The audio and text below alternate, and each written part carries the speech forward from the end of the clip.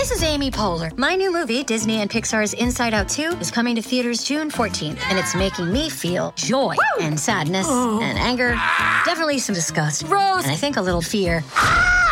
But I'm also feeling these new emotions like anxiety, embarrassment, envy, and ennui.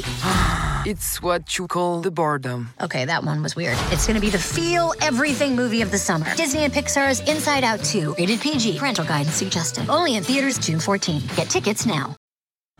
This episode is brought to you by Snapple. Want to know another Snapple fact? The first hot air balloon passengers were a sheep, a duck, and a rooster. Ridiculous. Check out Snapple.com to find ridiculously flavored Snapple near you. Another day is here, and you're ready for it. What to wear? Check. Breakfast, lunch, and dinner? Check. Planning for what's next and how to save for it? That's where Bank of America can help. For your financial to-dos, Bank of America has experts ready to help get you closer to your goals. Get started at one of our local financial centers or 24/7 in our mobile banking app. Find a location near you at bankofamerica.com/talktous. What would you like the power to do? Mobile banking requires downloading the app and is only available for select devices. Message and data rates may apply. Bank of America N.A., member FDIC. Welcome to the New Books Network.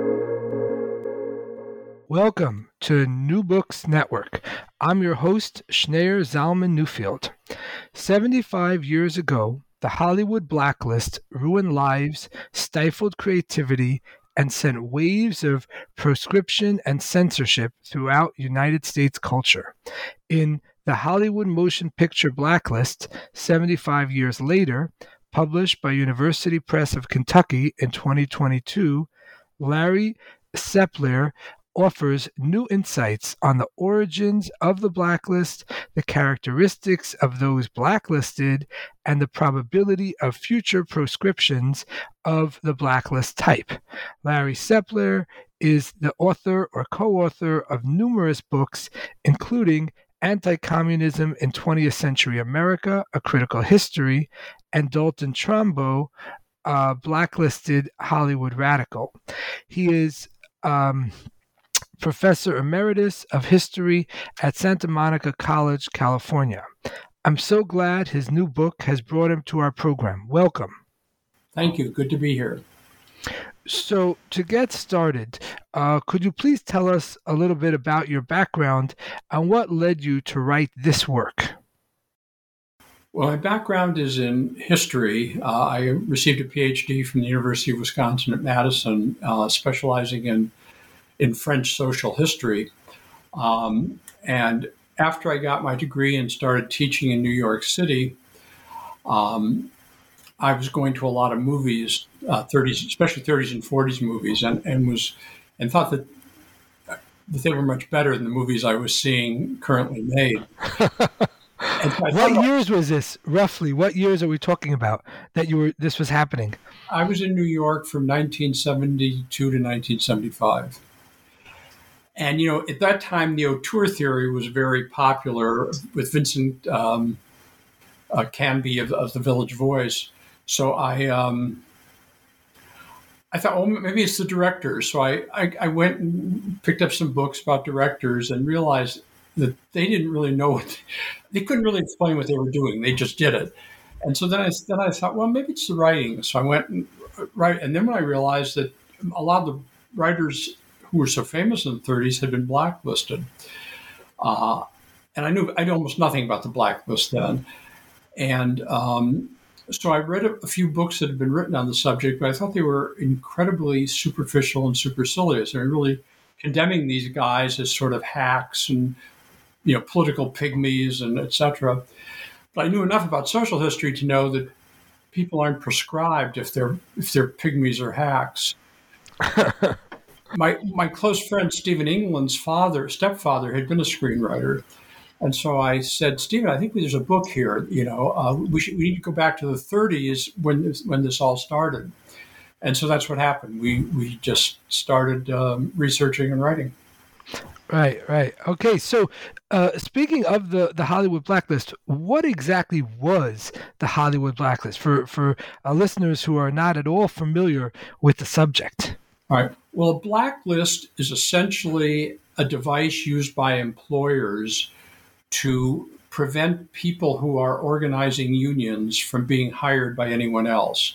So say person X starts to organize at Accra in the Goodyear rubber factory. Goodyear fires him and then sends his name out to all the other rubber manufacturers. Don't hire this guy; he's a troublemaker.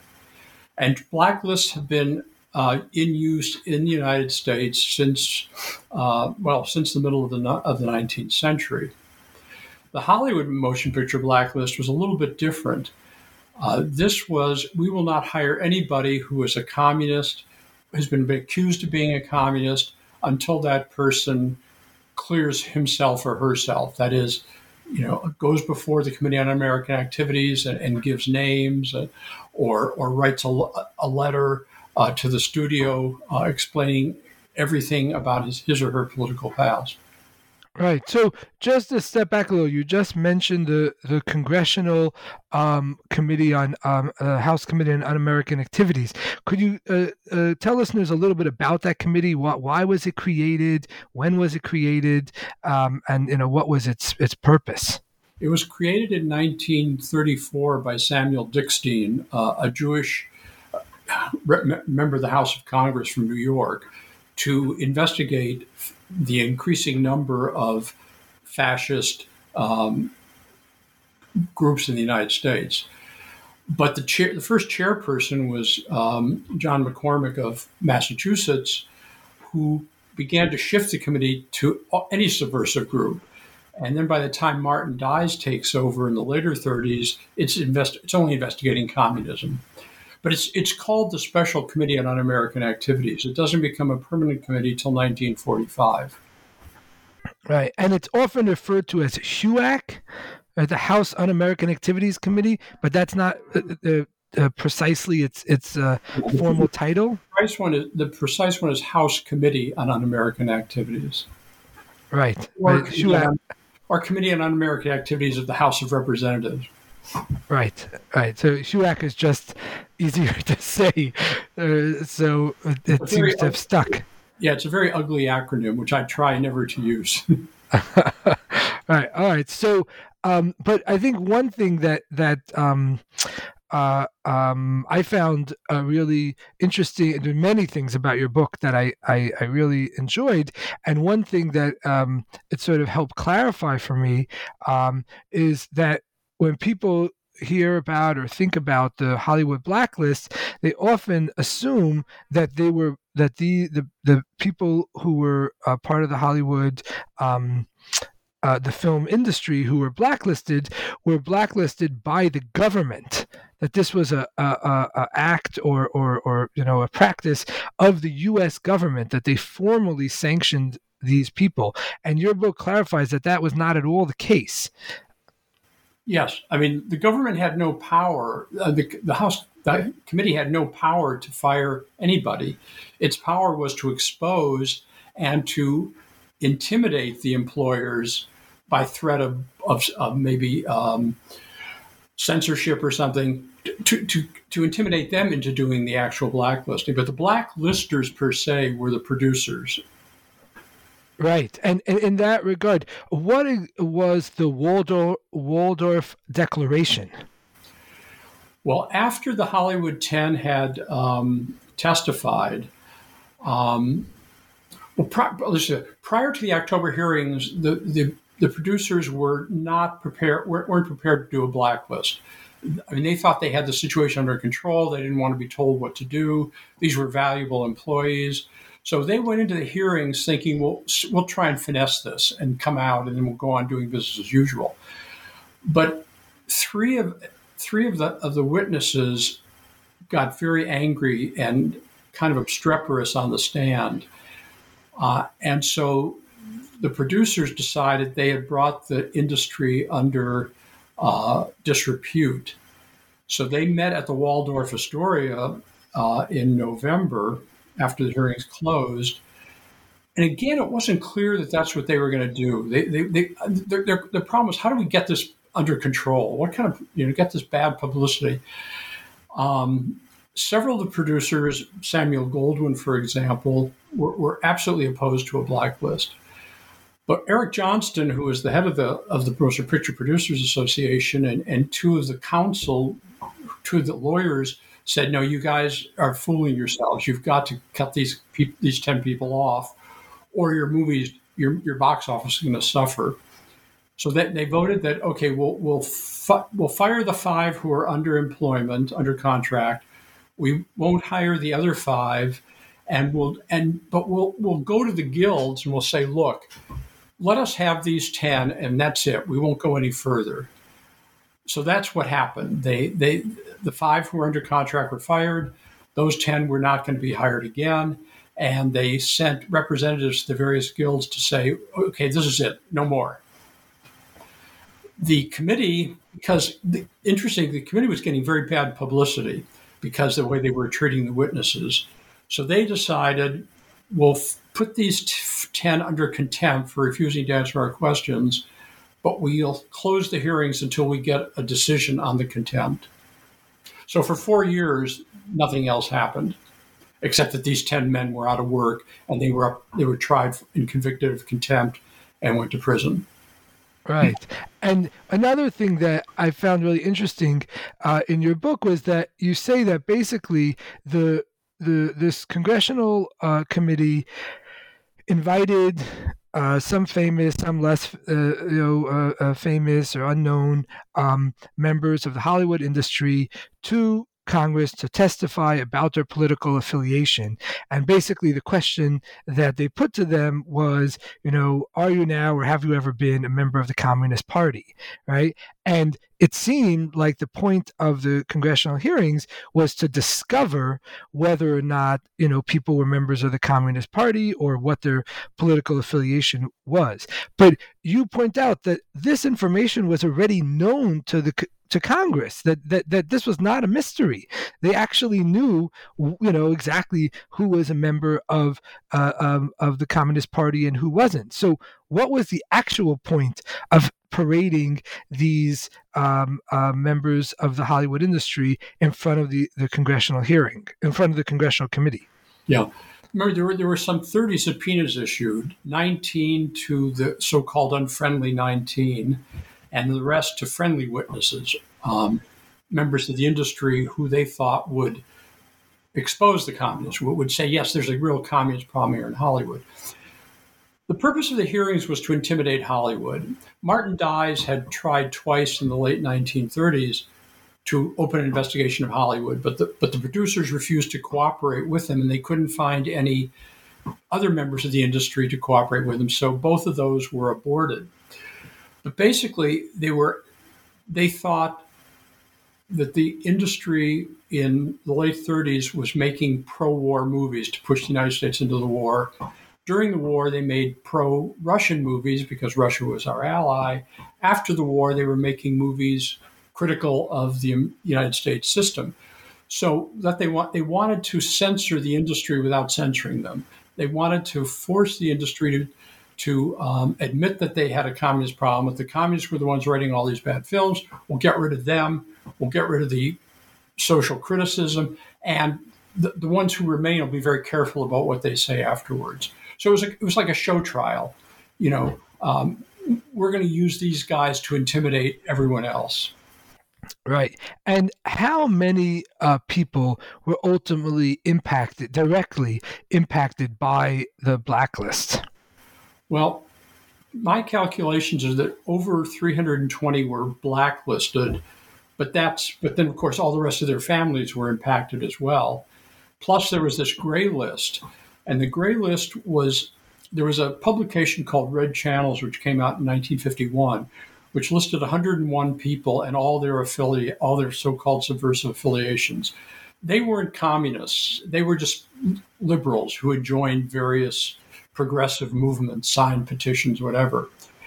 Those people were gray listed, which meant they didn't have to go to the committee to clear themselves, but they had to write a letter, a very, very long, detailed letter to the industry.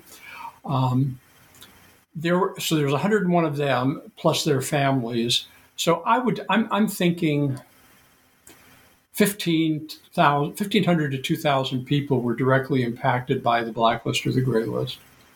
Right. And again, the people who were blacklisted were essentially barred from being involved in Hollywood films, whether they're actors or writers or producers, directors, things like that. They were prevented from working in Hollywood during the blacklist period. Well, yes and no. Yes, they would not be hired under their own names. But writers had an advantage. They could use pseudonyms. So independent producers who had not been signatories to the Waldorf Pact, they were glad to hire these people at cut-rate prices. I mean, say Dalton Trumbo, who was getting over $100,000 a script, was now getting $10,000 a script. So there was a flourishing black market in the industry. And of course, as you know from the book, it was that flourishing black market that ultimately broke the blacklist. Right, and so could you give us some examples of people in the film industry who were sort of directly blacklisted by this process? You mean their names? Yes. To name names, as it were, just so the audience has an idea of who we're talking about. Well, there was most of them were screenwriters. Dalton Trumbo was probably one of the most famous. Howard Koch was a very successful writer. Ring Lardner Jr., who'd won an Academy Award for Woman of the Year. Those were probably some. Sidney Buckman, incredibly successful, wonderful writer. Let's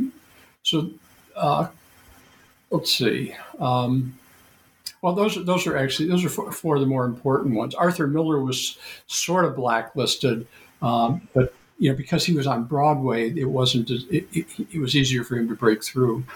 Walter Bernstein. Among the directors.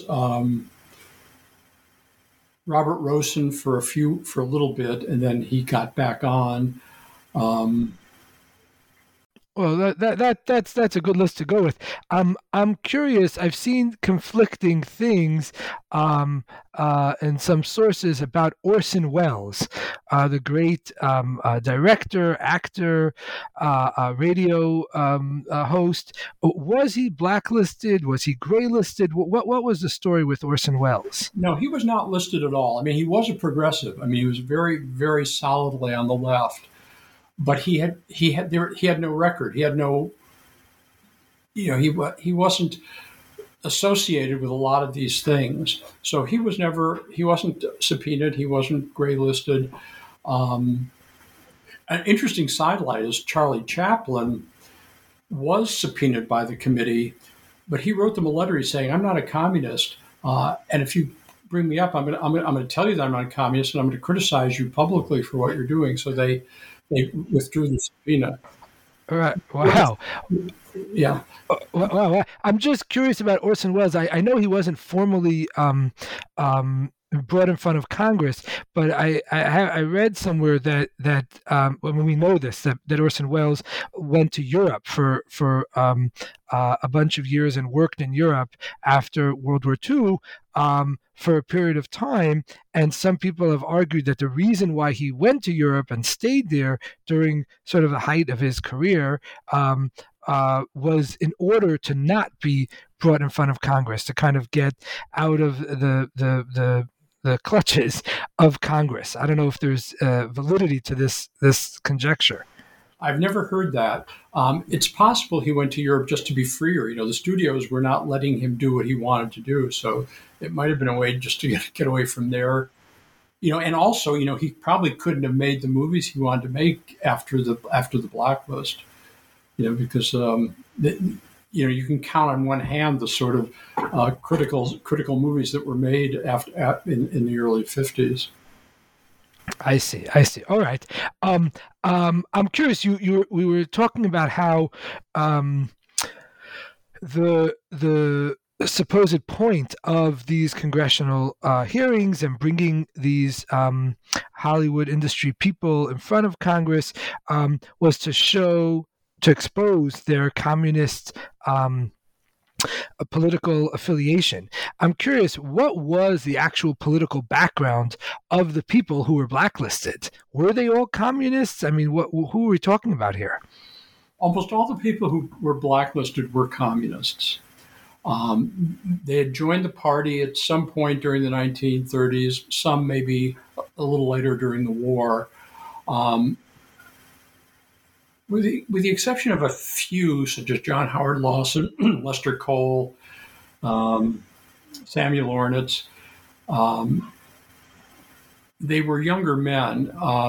Some had read Marx and Engels, some had not. Mostly they just wanted to, they wanted to fight fascism, they wanted to fight racism, they wanted to help build labor unions, and they thought the Communist Party was the best organization through which to accomplish those tasks. Right. But to be clear, even during the height of the blacklisting and the McCarthy, agitation, it wasn't technically speaking illegal to be a member of the Communist Party in America. Well, it was actually, because the Alien Registration Act of 1940 made it a crime to be a member of an organization that advocated the overthrow of the government, of any government.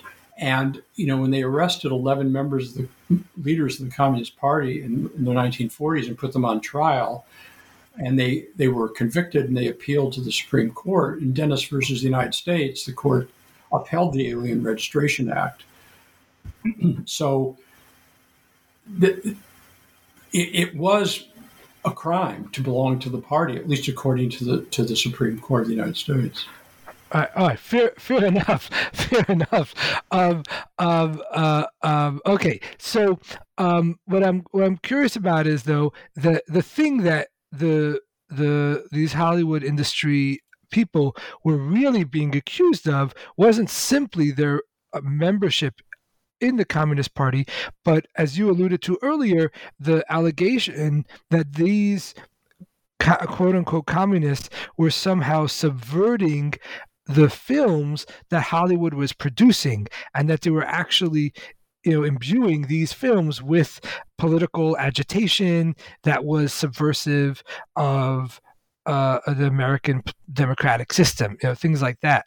So I'm curious, to what extent was there any validity to the charge that these members of Hollywood were subverting the political, social, economic, and cultural structures of the United States? Well, it wasn't true at all.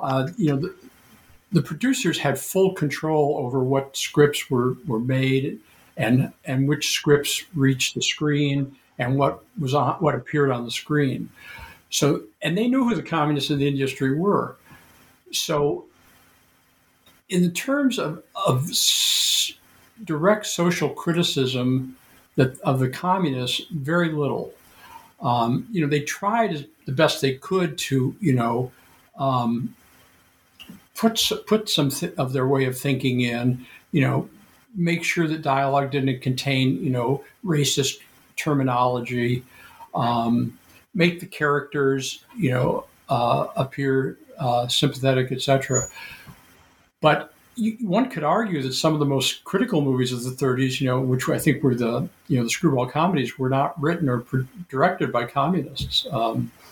So the argument that that they were putting red ideas into scripts was a red herring, if you will. To mix metaphors a little bit. Okay. Right. And what's about is there any evidence that any of those blacklisted were involved in Soviet espionage, that they were spies, that they were helping spies, that they were part of the Soviet espionage system? No, none at all. They were liberals, basically. They wanted to elect liberal or progressive people to office. As I said, organize trade unions, fight racism, fight fascism. And it was only when they were acting as liberals that they were effective as a group. Once they moved off that, as they did in 1939, as they did again in 1946, they were isolated, and their numbers decreased. Right. And so you mentioned before about the experience of Charlie Chaplin with the committee.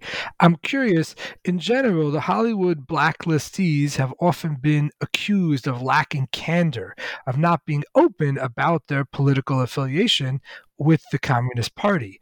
Do you think it was wise of them not to openly admit their party membership? In other words, would that have helped their situation? No, it just would have gotten them fired more quickly. Here's the problem: the candor. They made a mistake. The 10. They should have said, "I'm not going to answer your questions because it violates my First Amendment rights to associate and to speak." That was where they failed, because they said their lawyers convinced them to say that would hurt their appeal process. So they should say, well, I'm answering your question, I'm answering it in my own way. That obfuscated what they were doing. So their lack of candor wasn't that they didn't admit they were communists, it was that they didn't forthrightly stand on the First Amendment.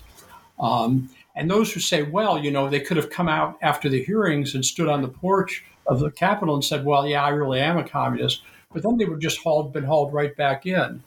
And if they admitted they were communists, they would then have been asked, can you name others? And if they refused, they would have been found in contempt. Because, two things about the Fifth Amendment. In 1947, it wasn't clear that you could use the Fifth Amendment effectively against a congressional committee. And secondly, the Fifth Amendment is an admission of guilt in many respects. People take it as an admission of guilt. So they didn't want to get into that bag. But once you start answering questions, you have to keep answering. If you stop, then you're in contempt. So the best thing would have been just said, no, First Amendment rights, and that would have been the end of it. They still would have been found in contempt, and they probably still would have been convicted, but they would have looked better doing it than they did. Right, but it wouldn't have actually solved their problem of being blacklisted and being prevented from working in their chosen profession. Right. Which film industry leaders testified before the House of Representatives committee, and what approach did these witnesses take with the committee? Well, the first two witnesses were Jack Warner and Louis B. Mayer of MGM. And they basically said, we don't have a problem here. Yeah, sure, there are communists in the industry, but we know who they are. We have them under control. None of their ideas get into our movies, and we can police this. Walt Disney, on the other hand, he'd faced a strike of his cartoonists. He accused them of being communists. He was much more, we have a problem and we need your help with it. Eric Johnston testified, and he just kind of, it's a problem, but you can trust us to take care of it. And Doris Jerry, who was head of production at RKO, was very defended the industry. Right, so it's kind of a mix in terms of how people responded. And it seems like the industry leaders' own political orientations or sensibilities played a big role in terms of how they responded to the congressional hearings. Yeah, except Jack Warner. Warner Brothers had been one of the most progressive of all the studios, and the first studio to basically tell the Germans, okay, throw us out if you want, but we're still going to make, anti-German movies. But he crawled. He basically crawled before the committee. Louis Mayer, who was a staunch Republican, put on a little better show than Warner did. Basically, they just, these guys were apolitical when it came to movie making. We don't want to be told what to do, is their basic feeling. Right. And so they did, it seems like in a way they responded to the issue of communists in Hollywood, similar to the way that they responded to the issue of obscenity or nudity in Hollywood films. They said, "We'll police ourselves." They put on the codes for nudity or obscenity or whatever, and in a similar fashion, they said, "We'll take care of our own communists. We'll punish them. We'll sideline them. We don't want the government to formally force us to do that." Exactly. Very, very interesting. I'm curious, how does the Hollywood blacklist relate to Jewish communal efforts to distance itself from communism? Well, the organized Jewish communities, organized Jewish committees, had nothing to say about the blacklist. They just stood way back from it, because their biggest fear of all the agencies was that the Jews be associated with communists.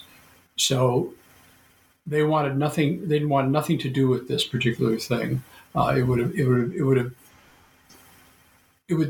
been harmful to them. When you need mealtime inspiration, it's worth shopping Kroger, where you'll find over 30,000 mouth-watering choices that excite your inner foodie. And no matter what tasty choice you make, you'll enjoy our everyday low prices, plus extra ways to save, like digital coupons worth over $600 each week. You can also save up to $1 off per gallon at the pump with fuel points. More savings and more inspiring flavors make shopping Kroger worth it every time. Kroger, fresh for everyone. Fuel restrictions apply. Look, Bumble knows you're exhausted by dating.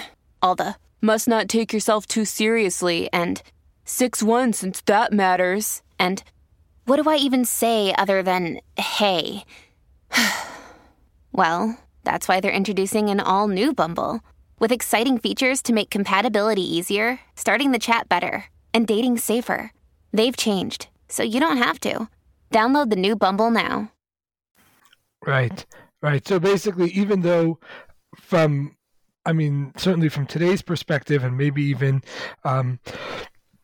at the time, it was clear that many of the Hollywood personalities that were being targeted by the blacklist and by the congressional hearings were in fact Jewish. The organized Jewish communities, formal organizations, didn't see this as something that they should get involved in and try to protect their own co-religionists. Yeah, it was beside the point that they were Jewish. Right. Speaking of Jewish and Hollywood, how conspicuously Jewish were the Jewish movie executives who dominated Hollywood at the time? Completely conspicuous. I mean, they thought they weren't. They thought, they were going to keep a low profile, but they couldn't join the best country clubs in Los Angeles. They weren't invited to be on the boards of other industries. I tell this anecdote in the book, but it's when Ben Hecht became, in the late 30s, became very Zionist, and he wanted to raise money to create a Jewish army to fight World War II. And he goes around to Jews in Hollywood asking for money. He goes to David O. Selznick. He says, "David, would you give me $10,000? And Selznick says, "Well, no, I can't, because it would make me seem Jewish, and everyone thinks I am."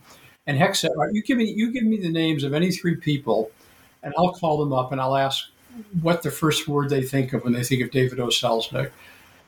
If all three say Jewish, you give me $10,000. And if none of them, and of course they all said he's Jewish." They didn't do it very good. I mean, they tried very hard. I mean, they didn't go out of their way to hire Jewish actors or Jewish employees. Jewish themes were not prevalent in their films. In the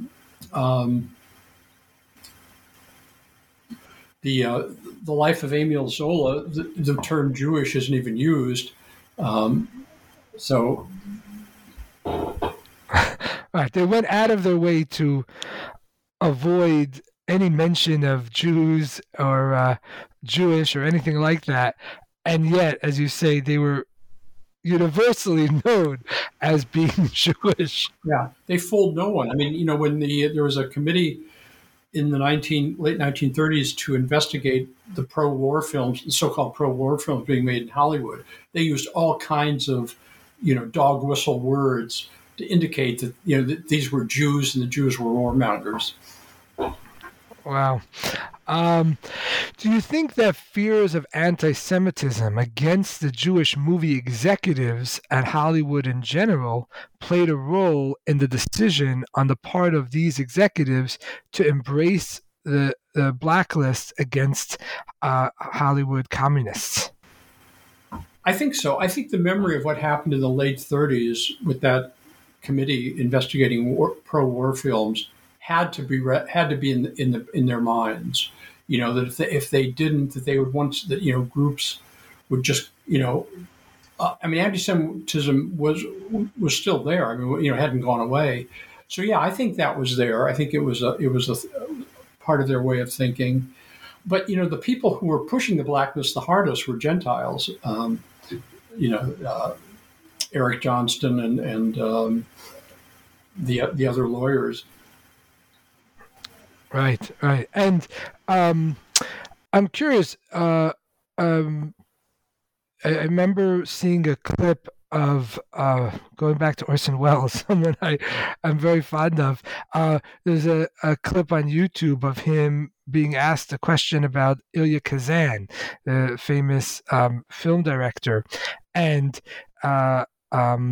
Orson Welles responds that Elia Kazan, who went before Congress and named names, he named the names of other people in Hollywood who were supposedly members of the Communist Party, and Orson Welles said that Elia Kazan was a traitor for doing that. I'm curious, some of the people who testified before the Congressional Committee refused to cooperate, while others cooperated and named names of other people who were members of the Communist Party. What do you make in terms of the morality of refusing to cooperate versus cooperating with the committee's activities? Yeah, let me first start. I would say I think Kazan has gotten a bad rap over the years. Even if he hadn't named names, even if he hadn't cooperated, it wouldn't have changed anything. That the Cold War repressive machine was a juggernaut. One person doing one thing or not doing one thing would not have mattered at all. I think he's singled out because he was the most famous, probably witness. He was the most successful, and so people, well, if he had done it, blah, blah, blah. No, I don't think so. On morality. I think it's generally, for the most part, moral not to snitch, not to turn, especially when the people you're snitching on are not going to harm anybody, are no threat to national security. I don't say it's a hard and fast rules. Whistleblowers, for example, are snitches, but I think they're doing a good service. So, as a general moral statement, you shouldn't rat on your friends. On the other hand, many of the friendly witnesses were the sole support of their family. And if they had been fired or lost their jobs, then their families would have been in dire straits. So you have a moral obligation, I think, to support your family. So what you have are contending moral values. Many of the friendly witnesses just were. Some of them really wanted to get even with the party. I think that was true of Richard Collins, for example, who felt he'd been seriously mistreated. So when I first started the book, I was very unfriendly, very anti. I'm not anymore. I now think you have to look at each individual and judge their circumstances. I see. So Dalton Trumbo said, quote, that none of us emerged from that long nightmare without sin, unquote. What did he mean by that? Wasn't there a pretty clear distinction between the, quote, good guys who didn't name names and the, quote, bad guys who did? Well, I think Trumbo was saying without sin for the friendly witnesses was they kept secret their Communist Party membership, which he thought was a mistake and actually harmed the party. They said things. They excoriated unfriendly witnesses without trying to understand what they had done. I think that's mostly what he meant. I think he said, we said or did things we wouldn't have done otherwise. So I think he's saying here, we weren't prepared for this. We all did the best we could. Some probably acted better than others, but everyone was victimized in one form or another. What's interesting, Trumbull got a lot of flack from his friends for that speech he made. I think it was a brilliant speech. I think it was the culmination of his entire political life. And if you go past this, the only victims part, and read the whole context, I think it's a brilliant speech. He's asking people who are on the left or who are on the left to come back together again, to forget the past and work together. Right. And Dashiell Hammett, the writer of hard-boiled detective mysteries, including The Maltese Falcon, was a committed member of the Communist Party. In fact, the columnist Walter Winchell took to calling him Dashiell Hammett and Sickle. What were some of the, quote, subversive political activities Hammett was involved in, and how was he impacted by the Hollywood blacklist?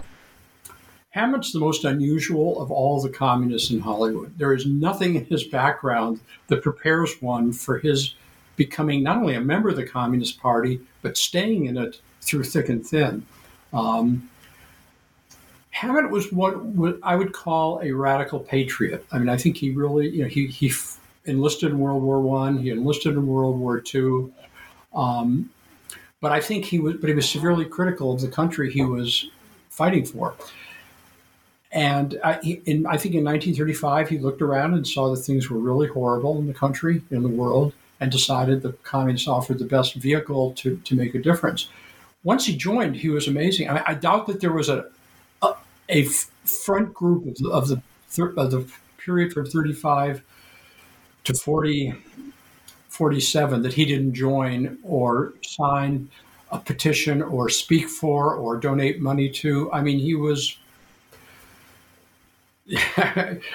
astounding. Nothing prepares you for that kind of fidelity. Right. And how is he impacted by the blacklist? Oh, he's ruined. He can't get published. He never was a successful screenwriter, so that didn't really matter. The movies or radio programs based on his books went off the air. The Internal Revenue Service dunned him over $100,000 in back taxes. So he was simply impoverished. And he was put in prison for 6 months, which probably destroyed what remained of his health. So the blacklist effectively, I think, killed him, slowly but surely. Right. And who was Isabel Leonard, and how did she handle her testimony before the Congressional Committee? Isabel Leonard was one of the 2 or 3 most successful screenwriters in Hollywood. I mean, the highest paid, working constantly, always in demand. But she joined the party when she was young, and not a screenwriter when she and probably wasn't what you would call a serious communist. Probably didn't attend that many meetings or get involved in too many activities. And then she left the party, but of course she was in it. She didn't want to testify. She didn't want to name names, but the studio and her husband convinced her it was the best thing to do. The MGM loved her and would have done anything for her except protect her if she was an unfriendly witness. But they would keep her under. And her husband said, why do you want to protect these people who you don't care about anymore, who aren't your friends anymore? And subtext, who's going to support us if you do? So she reluctantly agreed to name names and cooperate. But she's the only unfriendly witness who categorically repented, who categorically thought she had made the wrong decision. So she felt after the fact that she should never have named those names. That's right. And her career continued to flourish. She ended up writing Funny Girl. Right. And how did she justify naming the names? Well, the way most of them justified. I'll name people who've already been named. But that's the basic justification. But she ended up naming a couple of people who hadn't already been named. And even if you name people who've already been named, you're just putting another nail in their coffin. I mean, I think John Howard Lawson was named close to 20 times. I mean, if he had been named once, maybe he could have slipped past, but not 26 times. Right. And who was Ring Lardner Jr., and how did he handle his testimony before the Congressional Committee? Ring Lardner Jr. was the son of Ring Lardner, who was one of the most famous writers of the United States in the 1920s. Ring Lardner was not particularly political, but at least two of his children, Ring and Jim, became very political. I mean, Ring went to the Soviet Union, joined the Communist Party. Jim fought and died in the Spanish Civil War. Lardner was a very successful young screenwriter. He as I said, won an Academy Award shared an Academy Award for Woman of the Year. But he was determined. There was no way he was going to be a friendly witness.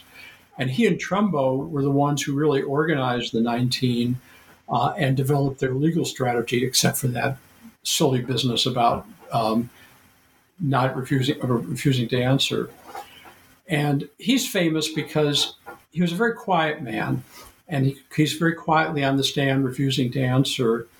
And J. Parnell Thomas, the chairman, says to him, "Well, Mr. Lardner, you could answer this question. It's very easy to answer it." And Lardner said, yes, I could, but I would hate myself in the morning. And then he was dragged off the stand. So that's, and he's also is one of the first blacklisted people to write about what it was like to be blacklisted. There's an article in the Saturday Evening Post about what it was like to be on the blacklist. Right. What was it like to be on the blacklist, according to Lardner? Well, it was terrible. Your kids were always treated meanly in school. Your wife became a pariah. In Trumbo and Lardner's case, they had to sell their homes and move to Mexico to try see if they could do better. Starting for some people, having to start a completely new career. It was, and the FBI is trailing them all the time, trying to get them to name names. It was a terrible existence for most people. And Lardner had written a statement that he wanted to read into the record for the congressional hearing, but he was not allowed to do so. What was the point of that written statement? Well, all of the 19, well, actually 18, Bertolt Brecht didn't, but the 18 who thought they were going to testify and criticize the committee wrote statements that they wanted to read.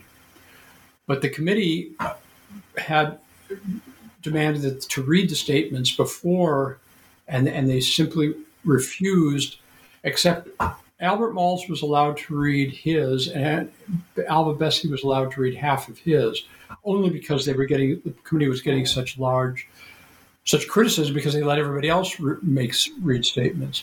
But basically the statements were, this committee is a farce. It's not out to do anything more than destroy freedom of speech in the United States. Right. Right. And you mentioned that Trumbo and Lardner were friends. Trumbo was one of the most famous Hollywood screenwriters, and he refused to name names, as did Lardner. What was the difference in how the two friends reacted to being blacklisted? Trumbo was determined to break the blacklist. I mean, he came back from Mexico determined that he was going to devote himself to finding a way to break the blacklist. Lardner didn't do that. Lardner was just concerned about. He moved to New York and was just concerned about making a living. He joined a few progressive organizations, but basically he was quiet. He didn't do much in terms of outwardly fighting the blacklist.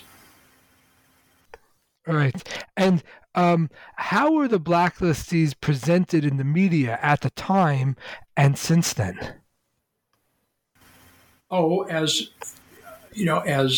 people who wrote terrible movies and only joined the party because so they would feel they were doing something in life, as subversives out to destroy the United States, as liars, afraid to speak the truth.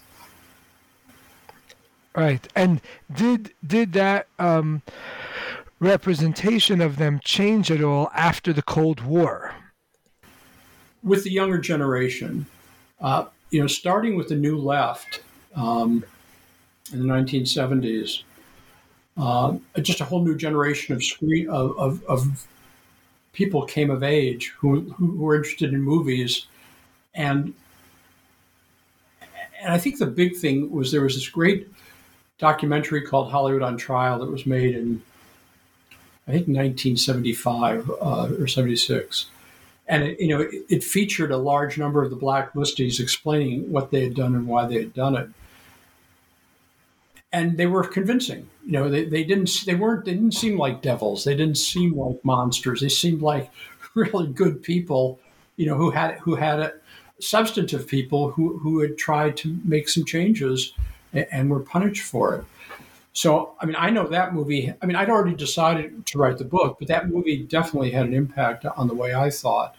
And I think that was true of Nancy Schwartz from Hollywood Writers' Wars and Victor Navasky with Naming Names. All our books came out about the same time.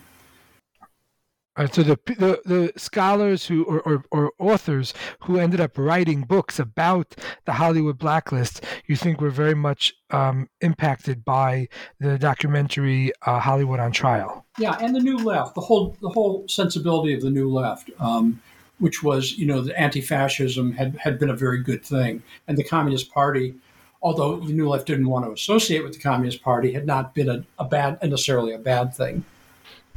Right. Right. And I'm curious, what do you think are the chances of a future blacklist in America? I think very small. The blacklist is kind of a quaint, old-fashioned way of getting rid of people, and there are so many better ways now. You do the people are being outed for various abusive activities, and their books all of a sudden disappear from sight. They're not hired anymore. They're fired from their jobs. So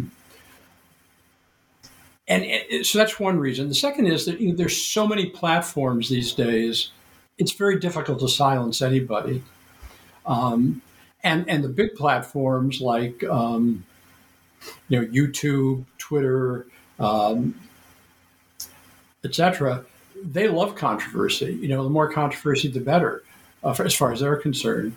So I don't see the blacklist as a problem, but I do see censorship as a potential problem, given the power of these media industries and the power of government. So that's a worrisome thing.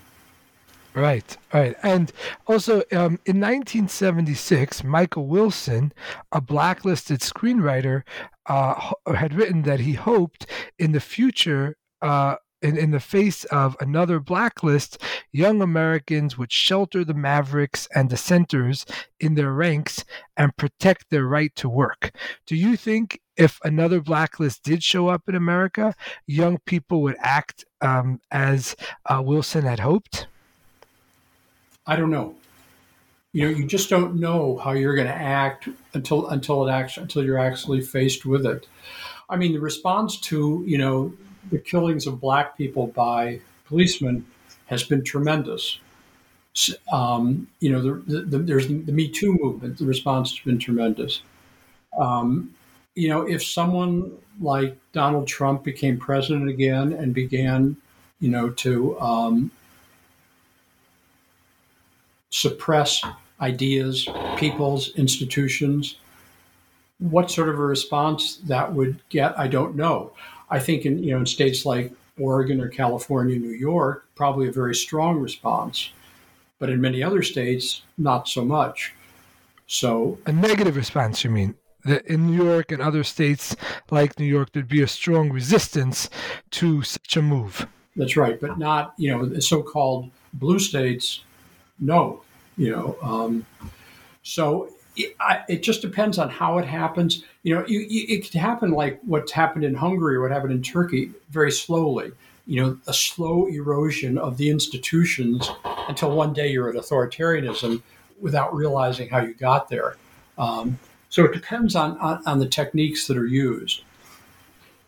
Right. Well, it certainly is a very chilling thought about how a blacklist or some form of censorship or repression might take hold in America.